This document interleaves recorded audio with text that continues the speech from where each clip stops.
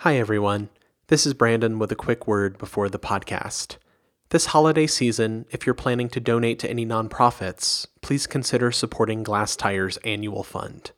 All of the money we raise goes straight back into our reporting on Texas artists, galleries, museums, and more. If you'd like to make a one-time donation or become a sustaining monthly supporter, you can do so at glasstire.com/donate. One more time, that's glasstire.com/donate. Thanks for listening and enjoy the show.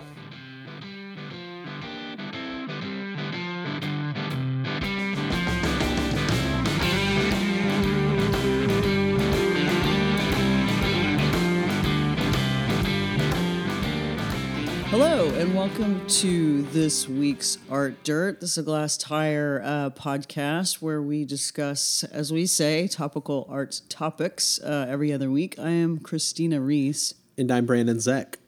So we're coming on Christmas. It's the 18th as we're recording this. This will go out on the 20th. Merry Christmas. Merry Christmas. We're going to talk about some Christmas stuff. We're going to talk about holiday art, Christmas art, Christmas in art, holidays in art, holiday themes as embraced by or lampooned by or shown by artists' art. I like this because Christmas is, and this is such a weird year. We're recording this in 2020. You know, a lot of people are almost skipping Christmas altogether this year. And some people are refusing to do so. And some people are making up for it. We were actually, some of us were together last night, the Glass Tire staff, outdoors, socially distanced. But we were talking about compensation, people compensating for not getting to have Christmas and some of the kind of over-the-top stuff people were doing to make up for the fact that they're not having a regular Christmas. But I wanted to think that there would be just an explosion of Christmas lights all over Houston and that, there would be more of them in that compensation thing. But that's sort of an aside. So one of the things is this morning you texted me the story about the Vatican Nativity 2020.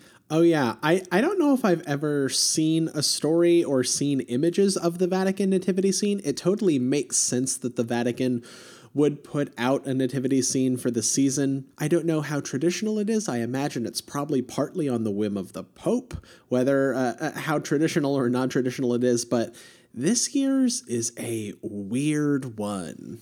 It's so funny. You sent that text and I clicked on, and it was a hyperallergic link.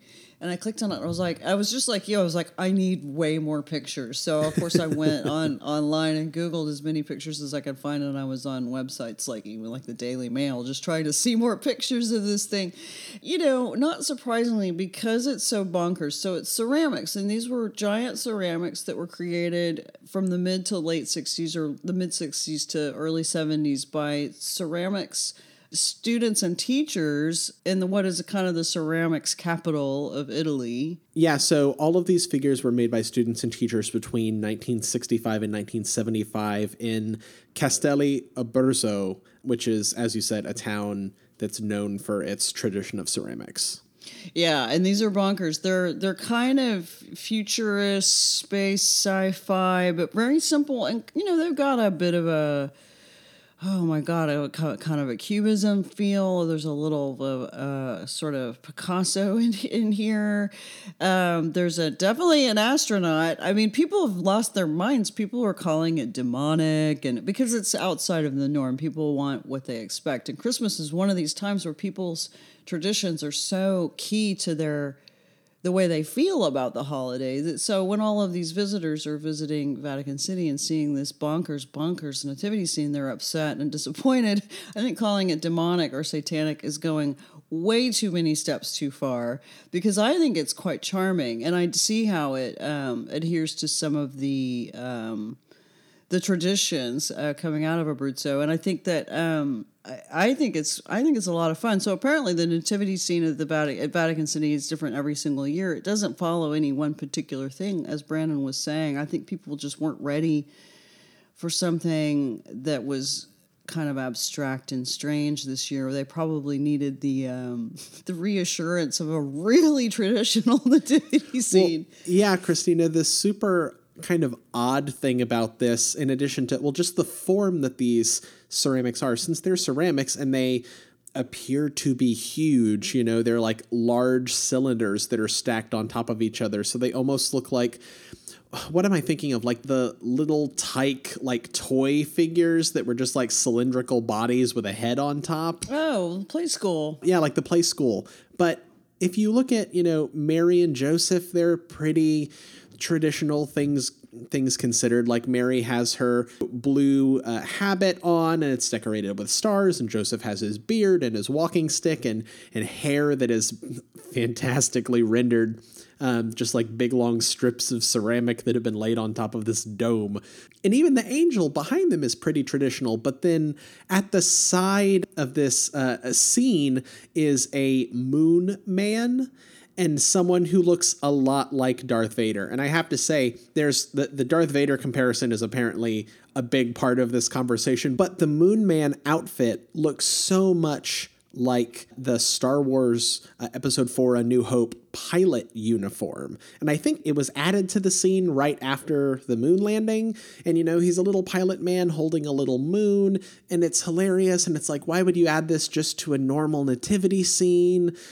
And it was made before Star Wars. It's just so weird. I can't believe there aren't like just a ton of conspiracy theories popping up around this yet. Of course, there will be within the next 24 to 48 hours. I think this was unveiled it was unveiled today. In fact, I think that's why it's so newsy today. It's Friday when we're recording.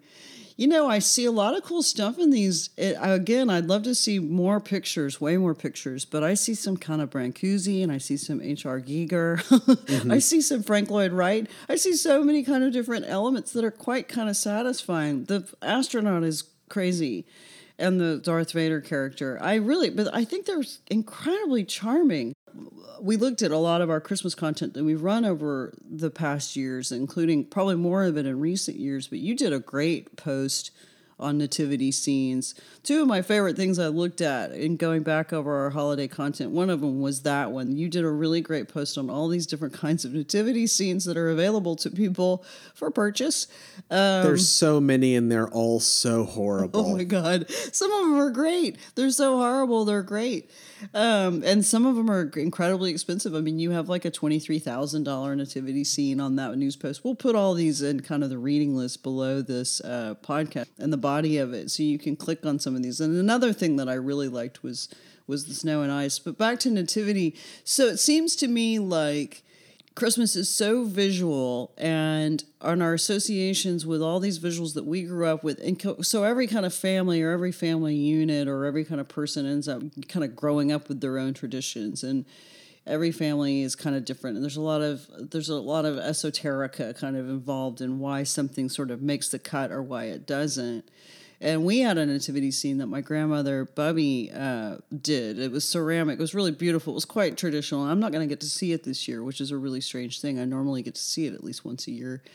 Is there anything near and dear to you growing up, a visual association with Christmas, that if it's not part of your Christmas, you're like, ew, where's this thing? This is missing. Like, I love accessories and accoutrements and that kind of thing. And when I was a kid, you know, bringing out the ornaments every year was like this big thing. Cause it's like, I got an ornament once a year, and that was like, you know, the Christmas tradition thing. You know, there was the sparkly figure skater. There was like the army man. There was all the stuff that's just like, the details were really good. I should have known I was going to go into art history and art criticism at that point, because it's just, you know, the details of it was mass produced, but it didn't matter. It was just that they were individually so good. And it's like my Christmas and my holiday wasn't complete unless I had those. I also loved all of the, you know, we just had like a normal ceramic or faux ceramic mass-produced nativity scene, but you know, it had the baby that like came, it was a separate part from the manger, and I just loved the details and like playing around. It was almost like action figures in a way. But then also my grandmother painted and did, you know, almost little kind of like whimsical, kind of Germanic inspired paintings, and she would paint ornaments. So it was always, you know, normally my family got one of those from her once a year, and it was kind of this maybe like a lot of people, my holiday was like a combination of the horrible mass-produced stuff I might still think is really good, but definitely was really good back then, and, you know, the odd kind of occasional homemade thing here and there. Yeah, that sounds about right. And I'd be surprised if a lot of people don't have a kind of a similar experience, obviously with different objects. But the ornaments are a big deal, and you do find, you know, in kind of the name of, I guess, a love of kitsch, you've got people who will have Christmas decorations or ornaments or lights up all year long. I mean, and people just so unabashedly love Christmas too, that they're just like, I just want these lights up. I'm just going to keep these lights up all year. It's like, that's fine. So I'll say this, the whole idea of taking a sort of art slant on Christmas, which can include the negative as well as the positive.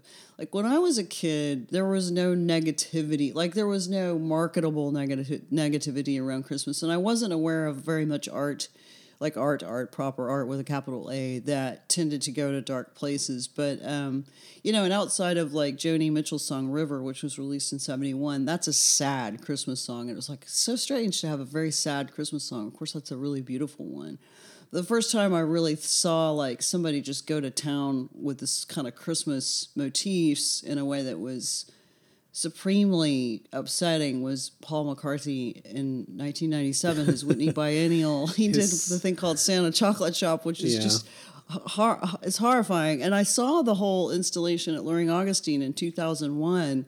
I didn't know what I really walked into. I mean, I knew I liked Paul McCartney, but I'd never seen this big set, which, you know, is built and then turned on its side, and then there's these huge video projections of what actually took place in that set at an earlier date. And it is horrific. I mean, it's body fluids and it's horror. It's got a real Texas Chainsaw Massacre feel to it. It's very sleazy. And the kind of, I guess, sacrilege that, you know, that an artist is going to attack Christmas in that way was an interesting. I was old enough by then to be like, yeah, I get this. I understand the horror of Christmas at times.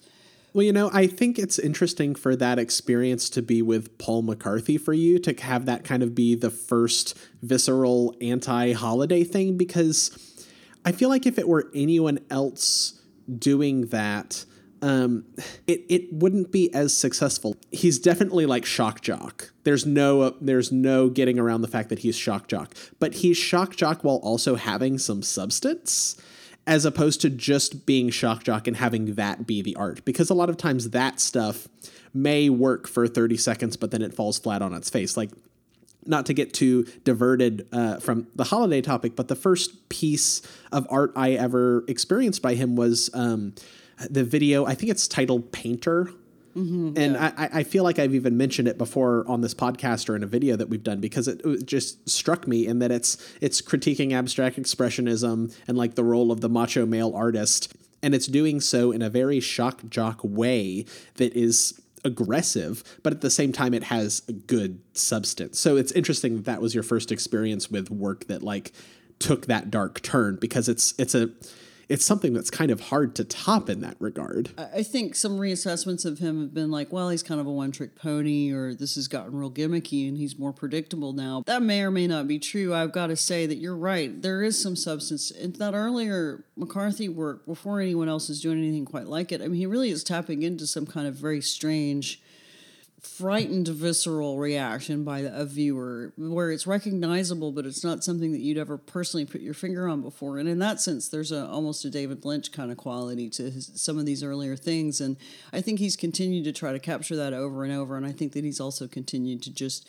enjoy thumbing his nose at the art world by making gigantic, you know, Christmas tree butt plugs. But yeah. But some of those earlier videos really, I don't know how much kind of horror they still carry, or if I walked into Santa Chocolate Shop today, how I would respond to it. But at some point you just realize, you reach a point in adulthood where you realize that there's no topic or subject that should be off limits for an artist. Christmas is just one of many, and it's kind of like no topic should be off limits for a comedian if handled by the right person. If it's in the right hands, and that person can do the trick, whatever the magic trick is that makes it makes sense to a viewer, then I think that, Christmas is up for criticism, of course. And now, of course, it's almost way too politically correct to just criticize Christmas, It's like, oh, it's a capitalist, it's an orgy of consumerism and blah, blah, blah. Well, we may be on the same page here. I feel like I generally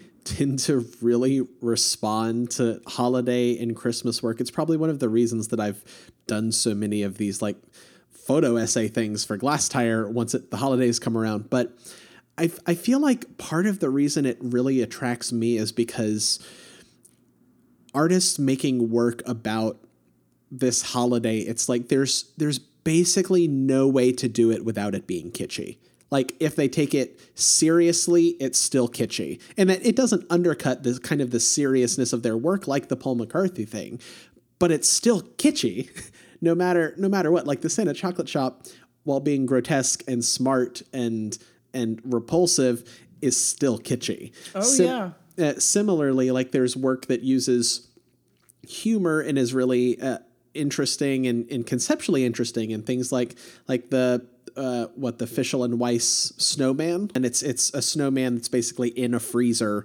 It was installed for a while in the sculpture garden at MoMA, so it's the whole idea is that if this freezer were to malfunction or turn off, this artwork would just melt. That's the whole. It's very conceptual, but it's kitschy because it's a snowman. The work isn't successful without the imagery of Christmas or of the holidays, and the imagery itself is just inherently kitschy. So then the work is just kind of imbued with that, no matter how they treat it, no matter what they do with it. I'm also thinking of things like Dallas artist Brian Jones's crappity elves. Like they're elves that are in stupid situations or smoking cigarettes or whatever, and they're ugly and they're grotesque. But they're like elves and they have like mistletoe adornments on them. So it's kitschy, but it works. Yeah. I think about these beautiful paintings. Francesca Fuchs here in Houston, just a stellar artist, a great painter. And she has a series of Christmas tree paintings. They're really beautiful. I mean, they're kind of one of her kind of signature series. And I've always wanted one of those Christmas trees. But I like what she's acknowledging a couple of different pieces of tension that kind of exist in the whole idea. We bring this kitschy thing into our own house every year. It sits in the middle of our living room, and for a month, it doesn't really matter what the rest of your house looks like or what your taste is. You're going to be doing this thing, and it's this monolithic, strange thing that you put in your house, and then you leave it. And to have a painting and to put that up on the wall, you wouldn't be taking that off of your wall on January 1st. You'd be leaving that up year-round. So you end up with a Christmas tree in your house year-round if you have one of these paintings. And there's something I like the levels of sort of irony and sort of winkingness to it. On top of it being a beautiful painting, it's also really kind of a very interesting piece of conceptual art in that regard. Yeah, I love those pieces too. Well, that brings me to a question, Christina. Do you have any Christmas art, and or should you take Christmas art or holiday art down? I would, if I had one of those Christmas trees, I would put it in a place of pride and leave it up all the time. I don't have any this year because of where I'm living in an apartment I haven't lived in for that long, and I don't have any of my Christmas stuff with me. I'm just skipping it altogether. I haven't even thought about it. Normally I have a little kind of ceramic Christmas tree that lights up. But gosh, we grew up with so many great things, and they're all at my mom's house. All of our cool ornaments, all of our nativity, all of our stuff is at mom's. But no, my brother Brian, who has 3 kids, who are all young, they've started all their own traditions. For me, the main thing was watching certain things on TV. The Rankin and Bass Christmas specials was a big deal, and I'll do that again this year. I mean, I've got to do that at some point. It's like an obligation. It's just a thing that I have to do. But I was very, very taken with the visuals of Christmas from a young age on. And of course, it's just Pavlovian stuff for children. It's like as soon as the red and the green and the lights and the trees and and of course, Christmas is it hits all of your senses. It's, see, hear, smell, touch, taste. It's everything. It's not just the visuals. It's the music and all the sounds. It's the food and, all this kind of stuff that we eat around that time. It's the smell of the Christmas tree in your house is amazing. That's the one thing that I almost caved to this year, was just to bring home a tree, because I love the smell. Yeah. Do you leave anything up? Do you have any? You have a lot of art. Do you have any Christmas themed thing? I do have a couple Christmas themed, holiday themed things that have kind of inadvertently been left up year round. I have like a painting by a self-taught, I guess, or folk artist named Eddie B. I have no clue anything about him. I just found this at like a little shop, and it's a horrible, fantastic painting of Santa. It gets left up. One of Elaine Bradford's, the Houston artist Elaine Bradford, one of her wreaths, which, it's technically a wreath, but also it's like decorated with lobsters and things like that. So it's not really holiday, even though it kind of is holiday. I have some other things that I kind of cycle out and will put up to make the house feel a little Christmassy or a little holiday. I'm kind of back and forth. I kind of feel the same as you. Like if I had a really fantastic, wonderful, huge Christmas piece like Francesca Fuchs's Christmas tree, that would go up and stay up year round in a place of prominence. Other than that, it's a lot of little knick-knack stuff. I've always been like a little knick-knack and detailed person. I mean, go back to the story about the ornaments. So it's almost kind of the same deal. I might almost be, not to get too psychological, but I almost might be like reverting to that in a way of like bringing out that excitement again whenever I get to unpack some of these Christmas art knick-knack tchotchke type things whenever November, December comes around. I was thinking about the leaning into the kitschness and I was thinking about Chuck Ramirez's Christmas trees, all those colored Christmas trees, and the McNays put them up. I don't know if they're doing it this year. They've put them up, I think, more than once since they had the retrospective of his work a few years ago. But those are all colored trees that, evoke the kind of the flocked trees of yesteryear, all different colors, all different lights. And he's really, really just going with it. Just kind of window dressing sort of. Oh, I got to say, Brandon, I've lived in New York City in the past, but I had not, for whatever reason, had not really bothered to just walk past all the windows. And in 2016, I was back up there, and I was with really my best friend, and we walked 20 miles in one day, actually, to look at all, and we did a lot of stuff that day, but we were up, near Rockefeller Center and everything else, but we walked by every single major window display in New York, and it was particularly good that year. I mean, what a great year. And Barney still existed, by the way. But, I mean, to see the amount of work and detail that goes into those windows. But I like it that Chuck Ramirez came from this kind of industrial design and commercial design world for H-E-B, and he brought that into his work, and that really shows in the Christmas trees. And I was just thinking, when I was talking about Francesca's paintings and talking about having stuff year-round, it's like, what if you had a Chuck Ramirez Christmas tree? Would you just leave it up year-round in your house? Because it's art. It'd be tempting. I feel like that's almost, it's seasonal enough. It's explicitly seasonal. So I feel like it's almost like, you better like it because that's your Christmas tree. Yeah, exactly. It's like you'd get it down from the attic or from your storage or from wherever, just like you would your fake Christmas tree every year. It's funny what is considered, year in and year out, either sort of tacky or up to date or trendy or cool or. Oh yeah, I mean, if you leave a little bit of Christmas stuff up year round, you're tacky. But if you leave an entire house full of Christmas stuff up year round, you're just eccentric and fun and thematic. Yeah, there's that. But there's also, so I was rereading Lon Taylor, who died a couple years ago, just a treasure, a Texas treasure. We would rerun his columns that he was doing for the Big Bend Sentinel, and it was a column that he also read out loud on Marfa Public Radio, right? On Marfa Public Radio, yeah. And he did one about his Christmas tree, the first Christmas tree he really remembers, and he's describing the I don't even know. See, Brandon, you're so young. I don't even know. I guess you've seen these, but they're kind of like little silver strands of tinsel. Yeah, The tinsel that you drape over. And I was thinking, God, I haven't seen that stuff in years and years and years. And I associate it with, I mean, it wasn't even in vogue when I was a child. It was already kind of out of date. So you've seen it. Oh, yeah. I vaguely recall, I don't know if it's some familial story or what the deal is, but I vaguely recall the story of a cat eating some off a tree and then there being tinseled poop in the litter box. Okay, well, thank God it was just tinseled poop and not a dead cat. Yeah, so he has a picture. There's a picture of his Christmas tree. It's a black and white picture of his Christmas tree in the 1940s. And you can see that the lights are really big and that there's a lot of that drippy silver stuff on it. And of course, they were huge lights back in the day. Back in the early 70s, when I was little, and I don't remember these Christmases very well, but I know that our tree lights were giant.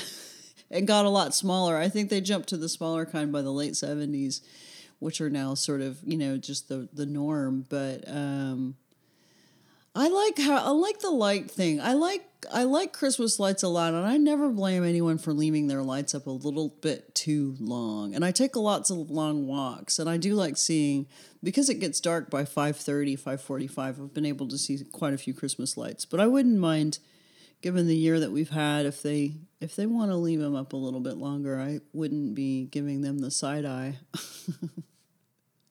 So we're going to, like I said, we'll leave a reading list, but I rewatched our Snow and Ice video, which we recorded in the middle of the summer of not this last summer, but the summer before. It was a particularly hot summer. It seemed like it was a good one, but I really enjoyed revisiting that. And there's some Christmas-ish kind of stuff or a Christmas feel to some of those if you really want to look at that again. Oh, definitely. Just because it's snow and ice. Yeah, and it's a pretty cheerful video. And then also, again, the nativity thing, I really encourage you to click on that Brandon put together. It's a very amusing. But we've also recorded some art dirts about how to give the gift of art for Christmas. If you're still trying to figure that out, you could give that a listen. Favorite museum stores. Some museum stores are open, some of course are not, but some are. We've got top 5 holiday songs. We have unconventional Christmas movies. Neil Farso and I did that in 2018. So not the ones that you would normally think of. Something a little bit outside the realm. And of course, Neil is a perfect person to record that with.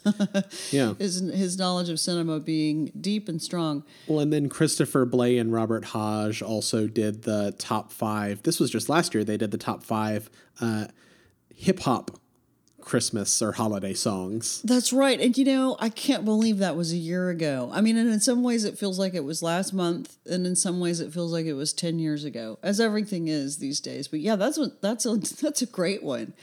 So anyway, we'll get these things linked up, but we're just thinking about, the visual aspects of Christmas, especially as we're mostly inside and looking at our screens. But everyone, please be safe, and whatever your Christmas looks like, or whatever your holiday looks like, happy holidays from us at Glass Tire.